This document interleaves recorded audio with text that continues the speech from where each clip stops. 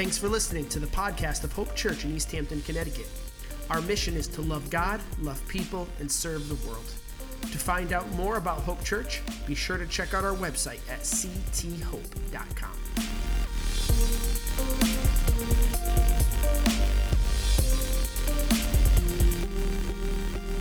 Good morning, Hope Church. Welcome to our Sunday service. We are so glad that you are joining us today. And we are in the middle of a 3-week series on pleasing God. And so this will be the final week on that. And we are going to be talking about kingdom transformation. And just as a quick recap, for those who've been listening, we've been using Romans 12:1 as our anchor. So we've been talking about the passage that says, "Therefore I urge you, brothers and sisters, in view of God's mercy, to offer your bodies as living sacrifices, holy and pleasing to God. This is your true and proper worship. Do not conform any longer to the pattern of this world, but be transformed by the renewing of your mind. Then you will be able to test and approve what God's will is, his good, pleasing, and perfect will." And so today I want to dive a little more into this idea of transformation that we hear about in this passage. And just as a super quick recap, the first week we talked about really pursuing God and why it matters that we follow him and listen to his authority, and then what that looks like in our lives. And we talked about, understanding that we start with what God has put in our hands. We start with what we know he says in his word and through prayer, and then really talked about the daily yeses, the little yeses building on each other. And in fact, I would encourage you, if you are someone who during this series, maybe, or just in your life in the last few weeks or months, if you have a story to share of a little yes that you've made, that you feel like you want support, you want encouragement, or just to share a victory of that and what God's doing in your life, please share that with me, share that with someone else here, because we definitely help each other and support one another in those yeses and building that obedience to God. So I would challenge you to share that with someone else. And then last week, we talked a little bit about obstacles to obedience, and we said it's not about living in guilt or shame or feeling like we have to strive to make God happy, but it's about understanding the obstacles so that we are better prepared to respond to them, because it's so important that we are focusing our eyes on Jesus. And I feel like it would be inappropriate for me to talk about obstacles to obedience and then not talk about the outcomes of our obedience. Sorry, it would be wrong of me to talk about the obstacles to obedience without focusing also on the outcomes of our obedience. Because sometimes I think we need a vision of what God can do in and through us when we say yes to him. Sometimes we need that vision, that reminder of the beauty that God produces through our yes. And last week, you may remember, I kind of ended with this idea of the caterpillar and how the caterpillar goes through this metamorphosis season and becomes this amazing butterfly. But I was thinking about it for myself, and I thought, I know caterpillars just instinctively make their cocoon and they go about their business and the transformation happens. But if I were a caterpillar with my human brain, and I'm going around just doing my daily thing, munching on my leaves, and then someone said, hey, you're supposed to build yourself this cocoon, and it's going to be, small and dark, and you're not going to be able to move, and you're going to be in there for weeks. And if someone told me that, I'd be like, I'm not going to do that. That sounds pretty terrible. I'm just going to keep doing my thing as a caterpillar, because you'd have to be crazy to get me into this little cocoon thing, right? But if someone were to tell me, hey, you're going to go through that season of darkness, but then you're going to end up in this beautiful new life. You're going to be this beautiful butterfly. And I think sometimes in the same way, we need this reminder when we choose to obey God, when we choose to look at the obstacles and weigh out the cost of following him. We need to have a vision so that we know that following God is worth it and to see what it will produce in us. It's this idea of God opening our eyes to see his kingdom and to see what he wants to do. And it reminds me of the story of Elisha from the Old Testament. And you can find this in 2 Kings chapter 6, 16 through 17. But Elisha was a prophet, and he would talk to the people and tell them messages from God. And Elisha had a servant who worked closely with him. And at one point, the king of Aram was really frustrated with Elisha, was trying to find him and capture him. And so in this story, we see that Elisha and his servant are in this city, and they are surrounded now by enemies. And Elisha's servant is understandably panicked. He's like, this is not good. We are completely surrounded. There's no way out of this. And this is what the prophet Elisha says to his servant. Don't be afraid, the prophet answered. Those who are with us are more than those who are with them. And Elisha prayed, open his eyes, Lord, that he may see. And the Lord opened the servant's eyes, and he looked and saw the hills full of horses and chariots of fire all around Elisha.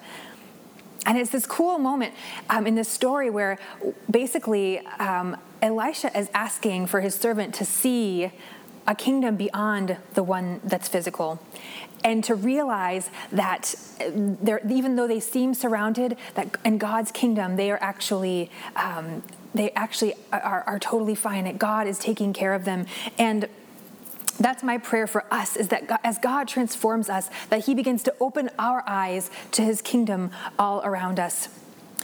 And this kingdom has different values than the world that we're in right now. And that's what we're talking about with this passage. We're not conformed to the pattern of this world, but we're transformed.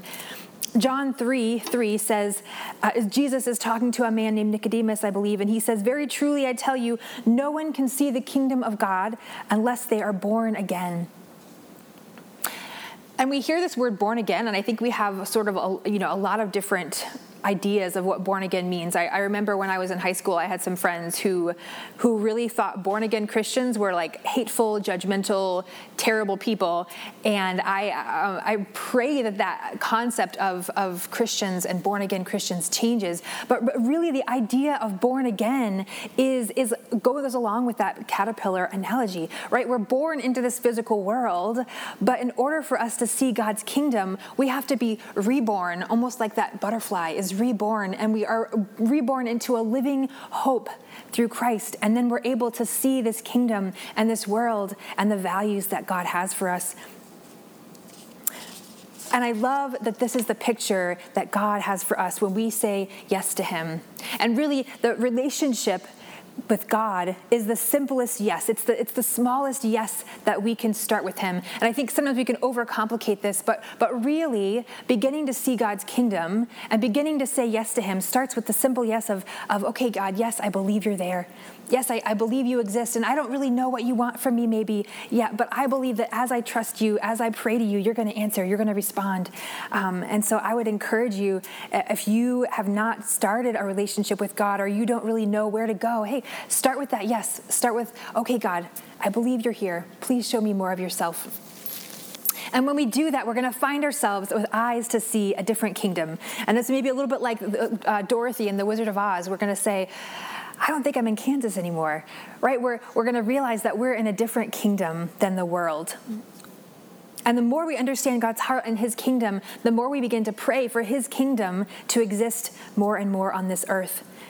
Matthew 6:10 is part of the Lord's Prayer, which many of us know. And it says, our Father in heaven, hallowed be thy name. Your kingdom come, your will be done on earth as it is in heaven. And God wants to transform us so that we have eyes to see his kingdom and hands that participate in creating his kingdom on earth. Because I really believe that when we pray for God's will to be done on earth and his kingdom to come here as it is in heaven, we're inviting God to reign in us. We're inviting God to reign in our church and the church at large. And when we do that, wherever God is allowed to reign, we see the fruit of his kingdom. And we also see justice flourish, because obedience and justice really go hand in hand. In fact, I think injustice exists in the gap between the world's version of values and God's version of values in his kingdom. And so justice exists when God's kingdom reigns and dwells here on earth. And I think even when we look at the past week of events and what's happening in Afghanistan and what's happening in Haiti and some of these people who are clearly living in the world's mindset of power and just evil that is reigning. And so we can see what happens when people live fully and pursuing the patterns of this world. But we can also see what happens when people choose to live by the values of the kingdom, the values that people may not appreciate here on earth. So I was thinking of people that remind me who live by the rules of a different world. And I thought of people like Susan B. Anthony and Martin Luther King Jr. were two people that came to mind. Now, Susan B. Anthony, if you don't know, she was someone who was an abolitionist, actually, but she also was a strong proponent of the women's rights movement. And it wasn't just this flimsy, whim that she was following. She firmly believed that all people are created equally in the image of God. And that belief in a value system of heaven, of God's kingdom, drove her to pursue equality for women in all areas of life. And particularly, she fought for the right for women to vote. And what's interesting is she actually was arrested for voting before women were allowed to vote. But she believed so strongly in this value system from another kingdom that she was willing to pursue that, even if it didn't make sense by the rules of this world. And similarly, Martin Luther King Jr., who, again, so many of us are familiar with, and with his famous speech, the I Have a Dream speech that he gave in 1963. But again, that dream, that the speech that he gave was a speaking out of a vision that was aligned with God's kingdom. A vision where, in a kingdom where God says every race and tribe and nation and tongue will be represented in God's kingdom equally, because in God's kingdom there is no male or female, slave or free.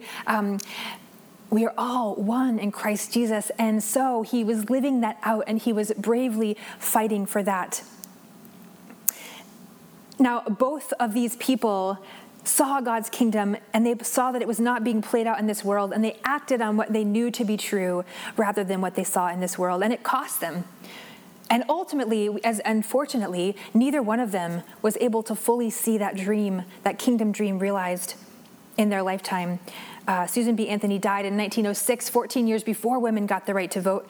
And Martin Luther was killed in 1968, again, long before many of the changes and improvements for the civil rights movement happened. But ultimately, we still see the gap for women, for people of color, and for other nationalities and minorities. And we still have the task as a church and as individuals to champion the cause of God's justice in these areas.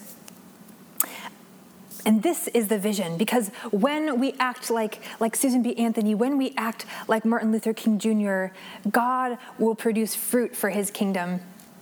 Mark 4:20, which we talked about last week, says that we can be seed sown in good soil. And that happens when we hear the word, accept it, and produce a crop. Again, some 30, some 60, some 100 times what was sown. And I know I've used a lot of big examples, like people chasing, civil rights and women's rights. But the truth is that we can pursue God's kingdom vision in all areas of our life. Again, we went to the Global Leadership Summit, and we had that here at our church, which was awesome. And their big thing is that everyone has influence right where you are. And so for you, God may give you a kingdom vision for your home and for your family, and how to create that kingdom culture in your home. It could be as simple as, for you, recognizing the image of God in every person that you meet, regardless of their status or their gender or their age, and for you to treat them with dignity and equality. If for you, it could be something about work. I have a friend here at Hope who at one point was in a toxic work environment where she was being asked to do things which went against what she believed and what she knew to be true in God's kingdom values. And she chose to live by those kingdom values rather than by the values of this world. And that's hard. But that was a choice she made to allow God's kingdom to thrive and flourish through her. So we all have opportunities to pursue God's kingdom, no matter where we are. And I want to encourage you that seeking God's values is not just about following rules. right? Because really, God, again, he made us relationally. He wants to walk with us. And rules can't save us. If they could, we wouldn't need God. Laws are about behavior control, but God's love is about transforming our mind. God isn't just interested in our perfunctory behavior change. He wants to renew our minds and hearts and attitudes and produce fruit for his kingdom. And the fruit of God's kingdom begins as we allow God to shift our perspective. Now, I can't give you a list of exact rules or ways. I can't teach you into changing your heart because that's the Spirit's job in our lives. But I can tell you about some kingdom shifts that we become aware of as we begin to seek and follow God. And for those of you who like to study more in depth, I would really encourage you this week or in the next month even to study. Look up the phrase kingdom of God or kingdom of heaven. In my NIV version, the kingdom of God shows up 97 times. Kingdom of heaven, that phrase shows up 45 times. And you could just spend a lot of time reading about this, where Jesus talks about the kingdom and why it's so important. And the more you read about his kingdom, the more you'll begin to understand what that looks like and what Jesus' heart is. But for today, I want to just focus briefly on a few kingdom transformation shifts. And these shifts I'm going to talk about are, first of all, that we receive God like a child. We receive God like a child. Also, that death and giving up actually multiply life. And finally, we embrace this idea of slow growth. So I'm going to focus on these one at a time, and I'm going to start with this idea of receiving God like a child. Now, again, our culture, it's so interesting because kids, when they're young, man, it takes us some time to actually learn the culture of the world around us. And kids sometimes seem completely oblivious to the customs and the rules and the cultures and the normal behavior, as we would call it, which is why we have to say like, hey, to my one kid, like, people kind of want a space bubble. You can't be all up in their face. But again, we learn these things as we grow. But that doesn't mean that all the things we learn or absorb are good or healthy or true. And one thing I see in our world is that there is definitely this, we have this power hierarchy. We have this idea that in order to be great, you have to go up the ladder. You have to, get a better title, a better job. You have to increase in your wealth or whatever. The system seems to suggest that people that are influential are going up, right? But God says the opposite, that we have to become like servants. We have to become like a child to enter into his kingdom. I love Matthew 18, 1-5. It says, which talks about how Jesus' disciples were wrestling with this very thing, this idea of being great. And it says, at that time, the disciples came to Jesus and asked, who then is the greatest in the kingdom of heaven? And he called a little child to him and placed the child among them. And he said, truly, I tell you, unless you change and become like little children, you will never enter the kingdom of heaven. Therefore, whoever takes the lowly position of the child is greatest in the kingdom of heaven. And whoever welcomes such a child in my name welcomes me. And so Jesus completely upended their view of who is great. And Mark 10, 13-16 follows this up. It says, Jesus said, let the little children come to me and do not hinder them, for the kingdom of heaven belongs to such as these. Truly, I tell you, anyone who will not receive the kingdom of God like a child will never enter it. And he took the children in his arms and he blessed them. And this passage says that Jesus was actually indignant that the people were turning the children away. And Jesus was not patronizing children here. He was not saying, oh, they're weak, they're, let them come because poor things, they just aren't as strong or as capable as we are. No, God was actually saying, we need to pay attention to children. We need to listen to them. In fact, Matthew 11:25, Jesus says, he praises God and says, I praise you, God, because Lord of heaven and earth, because you have hidden these things from the wise and learned and revealed them to little children. And I actually think it's important for us as a church to stop and listen to what our kids have to say. So this week, some children from Hope Church joined me to make a little video of things they think about God. So let's take a minute and listen to that video now. I love this. And thank you to all the kids and the parents who took their time to help create this video.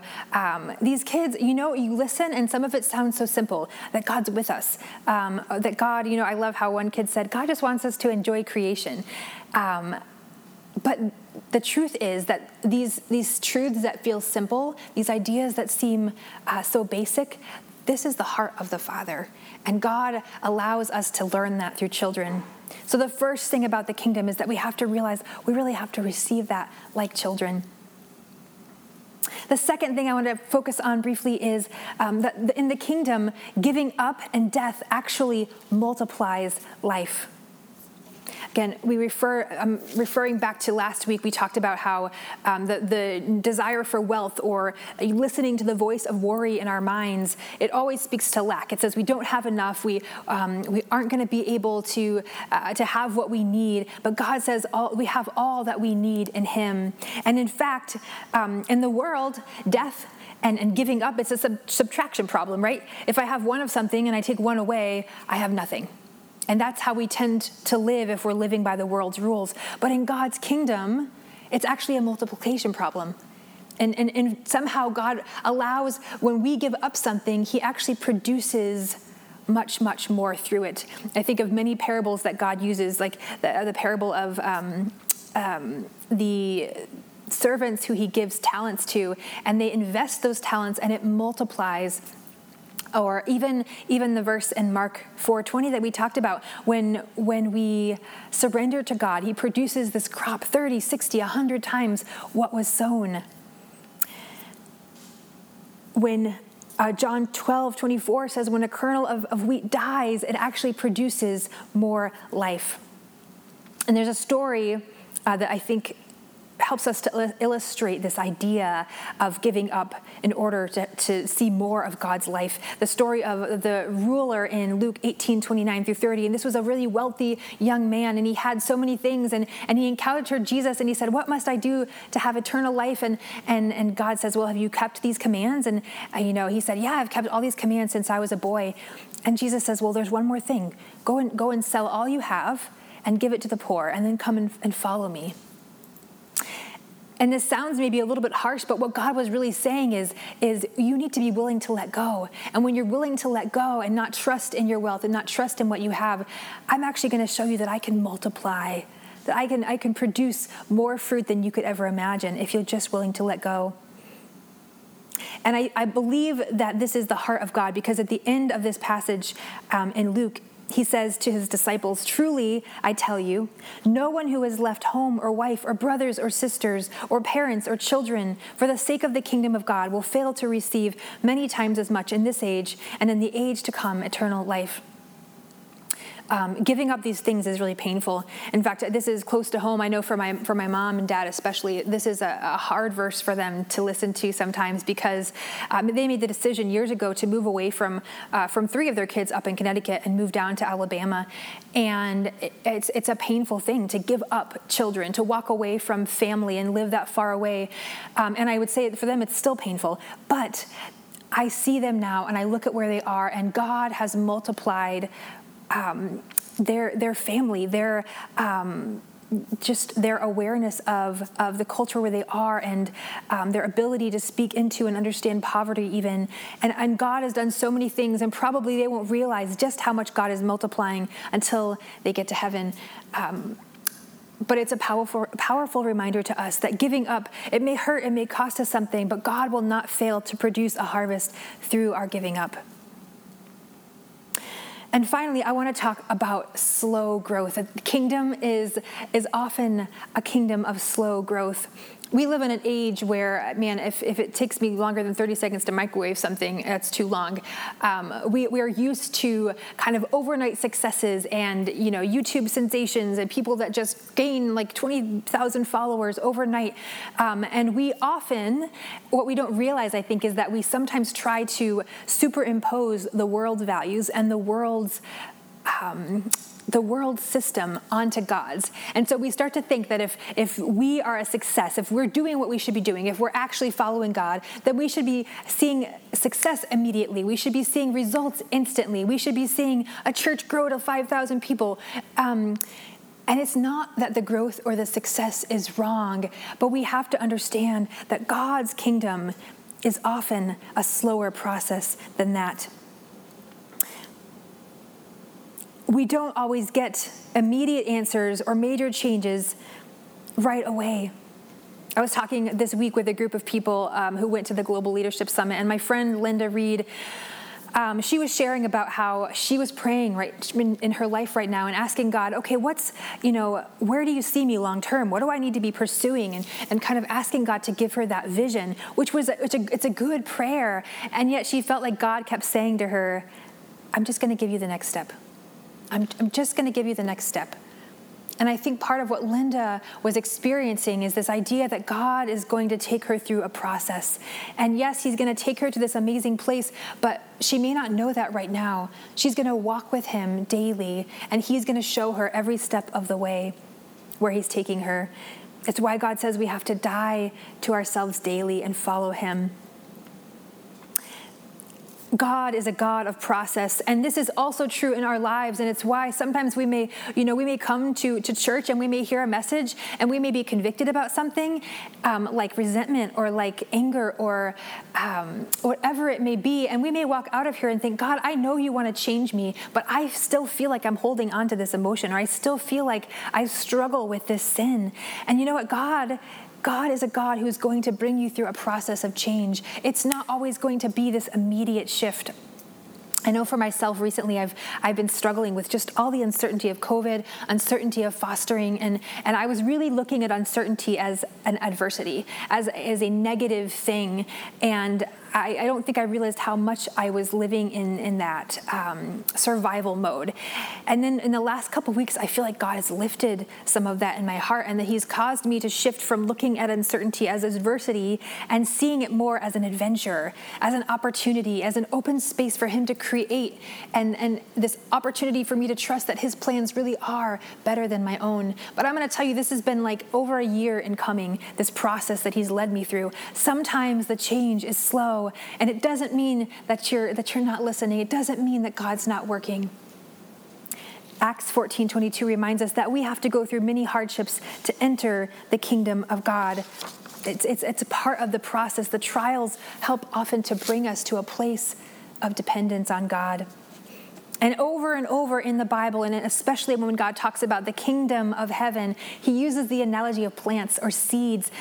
And as we all know, if you've planted anything, it takes time. A plant takes time. It takes weeks and sometimes months to fully grow and produce fruit. But when those seeds produce the fruit, if we have a vision of the fruit that God is producing, it's a beautiful thing, right? He says the mustard seed is the smallest of the seeds, but it produces this amazing tree that gives life and shade to those around it. This is the vision of what God wants to produce in and through us.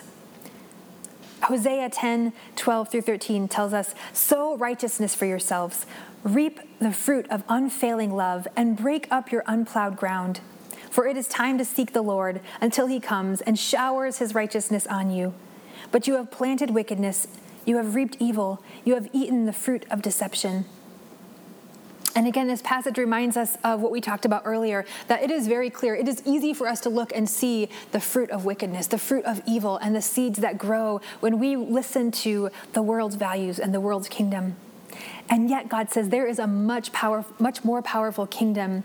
And when we follow him, we get to be part of the plants and the seeds that are sown in that kingdom that grow up and overtake even the evil in this world. Planting and harvesting take time, but our daily yeses eventually yield to the fruit of God's unfailing love. And so I want to ask you today, I would encourage you to ask God to give you a vision of what your obedience will produce. Ask God to help you see a vision of what your obedience will produce, both for you personally and here at Hope and Beyond. There's something really important for us when we sit with God and we allow him to show us just a picture or an image or an idea of what his kingdom can be like. And we'll know it's his kingdom because his kingdom is characterized by love and joy and peace, patience, kindness, goodness, gentleness, self-control, faithfulness. When we seek God and he gives us a vision, it may not always be in the big dreams, right? It could be, God could give you a massive vision, but it could also just be the daily yeses. No vision is too small. So my prayer is that God's will would be done in your heart, in my heart, as it is in heaven. That God's will would be done here at Hope Church and in the larger church as it is in heaven.